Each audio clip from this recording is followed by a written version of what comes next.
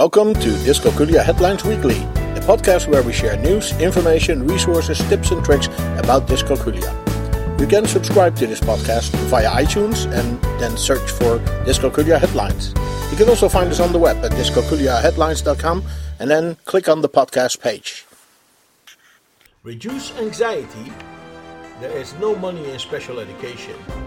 Math, no problem.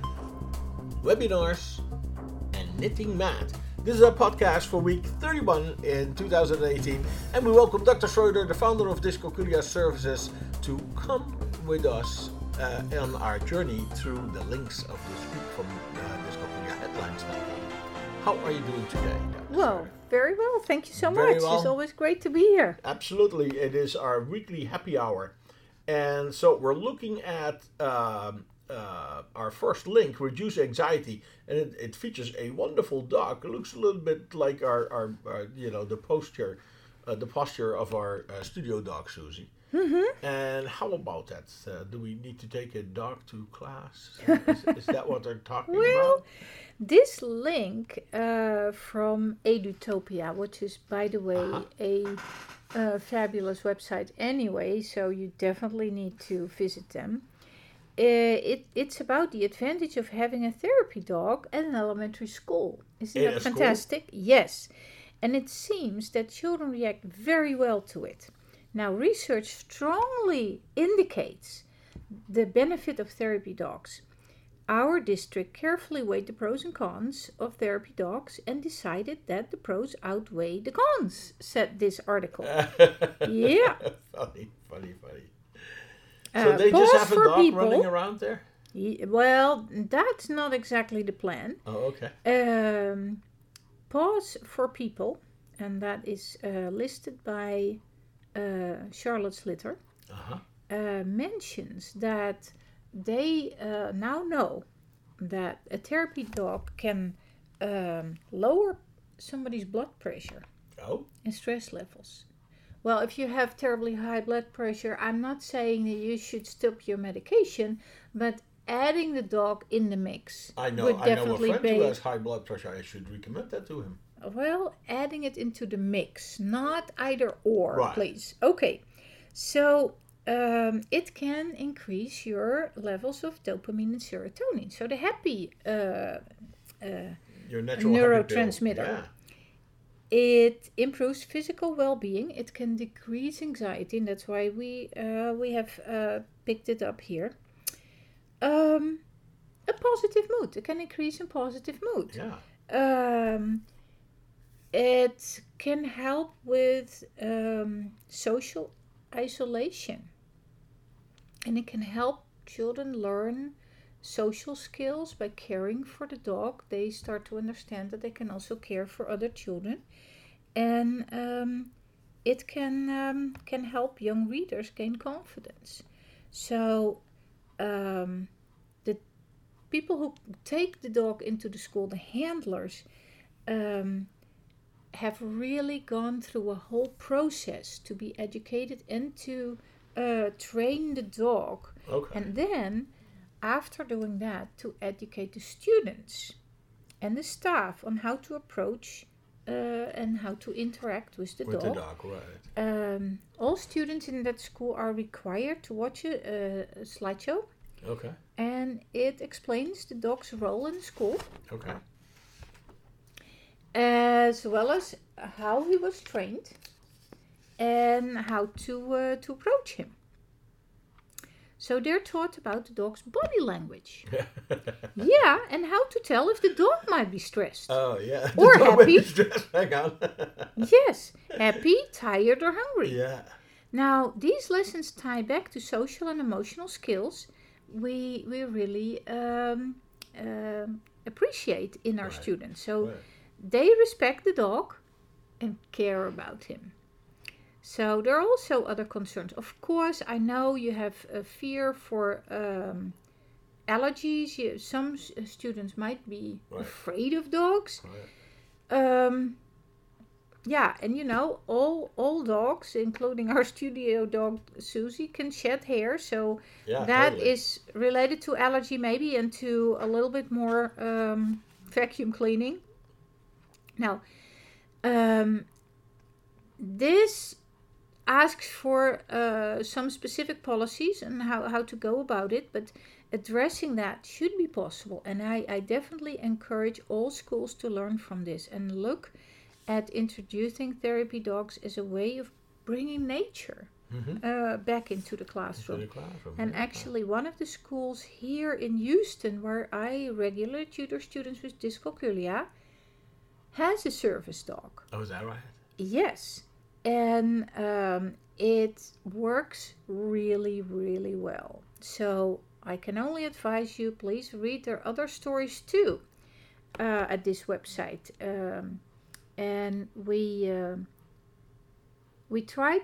need to be more aware in schools to not inflict any harm unintendedly. Schools inflict harm, and that should definitely be addressed. That is also one of the big topics that come up in their website, and I fully agree with that.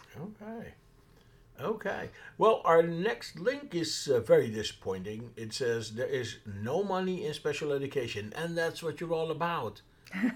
I mean, I feel for you now, okay? There's no budget. There's no money in special education. What can we learn here, Dr. Schroeder? Well, this is a blog by Lindsay Morin, and she's a special ed advocate. And yes, I agree. It's not so much the money that would encourage people to begin a career in special education. You really need a passion for it. But this article reviews the huge difference in funding that charter schools receive for students who are labeled special ed, compared with what the regular education children get. Okay. And there's about a $16,000 difference per year.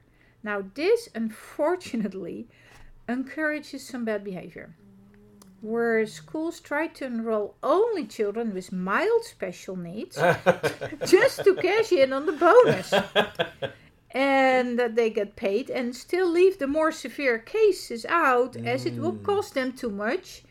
And obviously that 16,000 was an average for both lighter and more time-consuming special ed students. Now, recently they have also found some charter schools that have refused children based on their IEP, and that's of course not what this legislation was intended to do.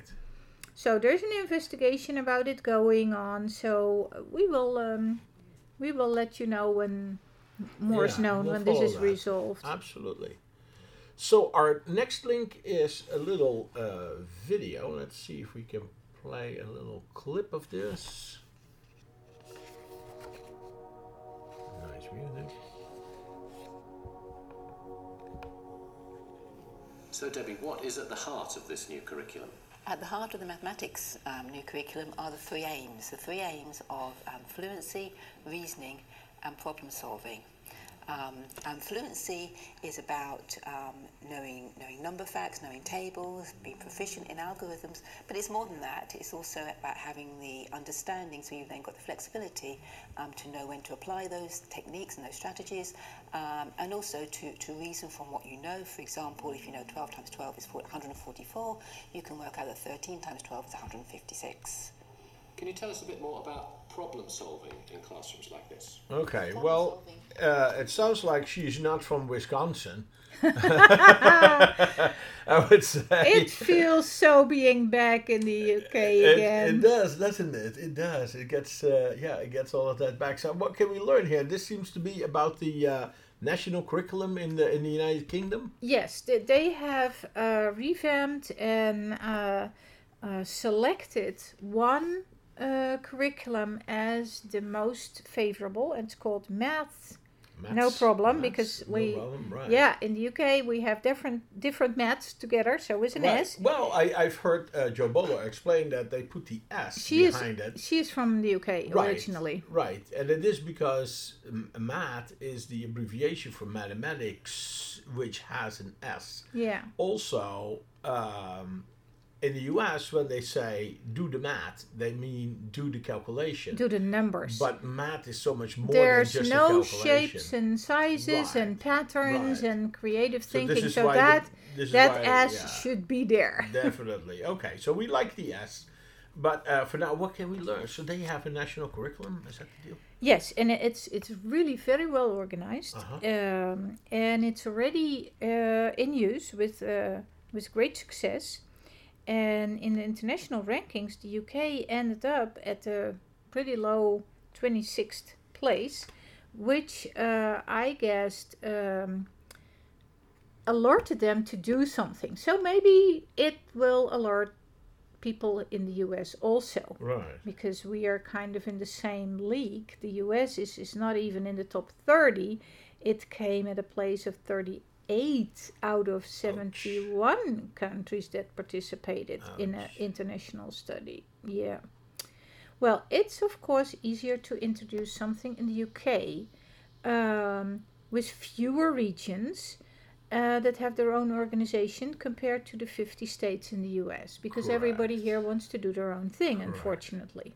Also, it's about 1/10 of the population there. So that is a lot easier to manage. Now, so the success also depends for a great deal on how teachers are prepared for these changes.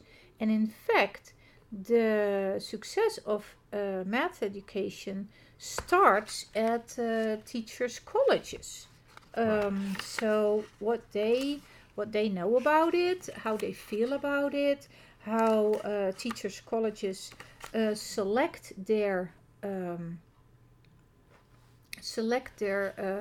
applications for those who are admitted. That can also make a big difference.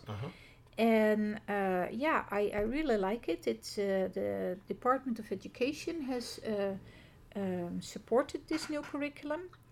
I have seen several books already, and what they say, the key approach is using resources, problem solving, group work, students becoming more fluent in calculations also. It's definitely child-centered, and it's way more fun. This is not just writing down numbers. It is designed for students in year 1 through 6. Year 1 being our kindergarten. So it's our US lower school. And author is Louise Hoskins Staples. She's a senior math lecturer at the University of Worcester. And she started to think about this when she was head of a primary school. She also worked with a Singapore math curriculum, so it's definitely born from actual work in the field, not just abstract and difficult concepts. This is based in the school. This is practical. This is interesting. So I really hope that they would export it to the US as well. Yeah, but with 50 states and so many school districts and then so many schools. Well, homeschool parents might be able then we have to cross out all the S's in all these books. I would leave them in. We're talking to Dr. Schroeder, the founder of dyscalculiaservices.com, and we're looking at the links provided on our website, dyscalculiaheadlines.com. So our next link, it's a replay from a webinar, and that's very nice. But it's also Disability Today from the United Kingdom, and they give us the replay on that webinar. Let me see if we can pull it up here. And I don't know how long they keep the replay available, but it is definitely an opportunity also to look at the webinars from Dr. Schroeder. Well, I have a... Dyscalculia is a lifelong condition that makes math-related tasks arduous and even painful. Though it's nearly as common as dyslexia. Roughly 7% of U.S. Students have dyscalculia. This learning disability is neither well known nor fully understood. Students with Okay. Well, that is the automatic voice. Yeah. But okay. Who reads it? It's very well understandable. It's a free webinar, so benefit from that. It's a replay on understanding dyscalculia, how to recognize and address math learning differences by Daniel Ansari. We have mentioned him before, Right. and it's at the Attitude website. So things that are covered here is how number skill develops in children, the key building blocks of numeracy, easy ways of associating mental skills in numerical skills, in early education, and how to assess it. Now, all parents and teachers should watch this great overview, and it's a clear introduction. After that, we have a series of 5 webinars with even more details, so please log in to that. It's also free, and we run them every month at different times, so it depends on where you are in the world, what your different time zone is. Different days of the week. Maybe next month or the month after that will be more convenient for you. Good. Well, that brings us to our last link for the week, and this is about knitting math. So these are people that have ventured out in the old art of knitting, and that has helped them with math.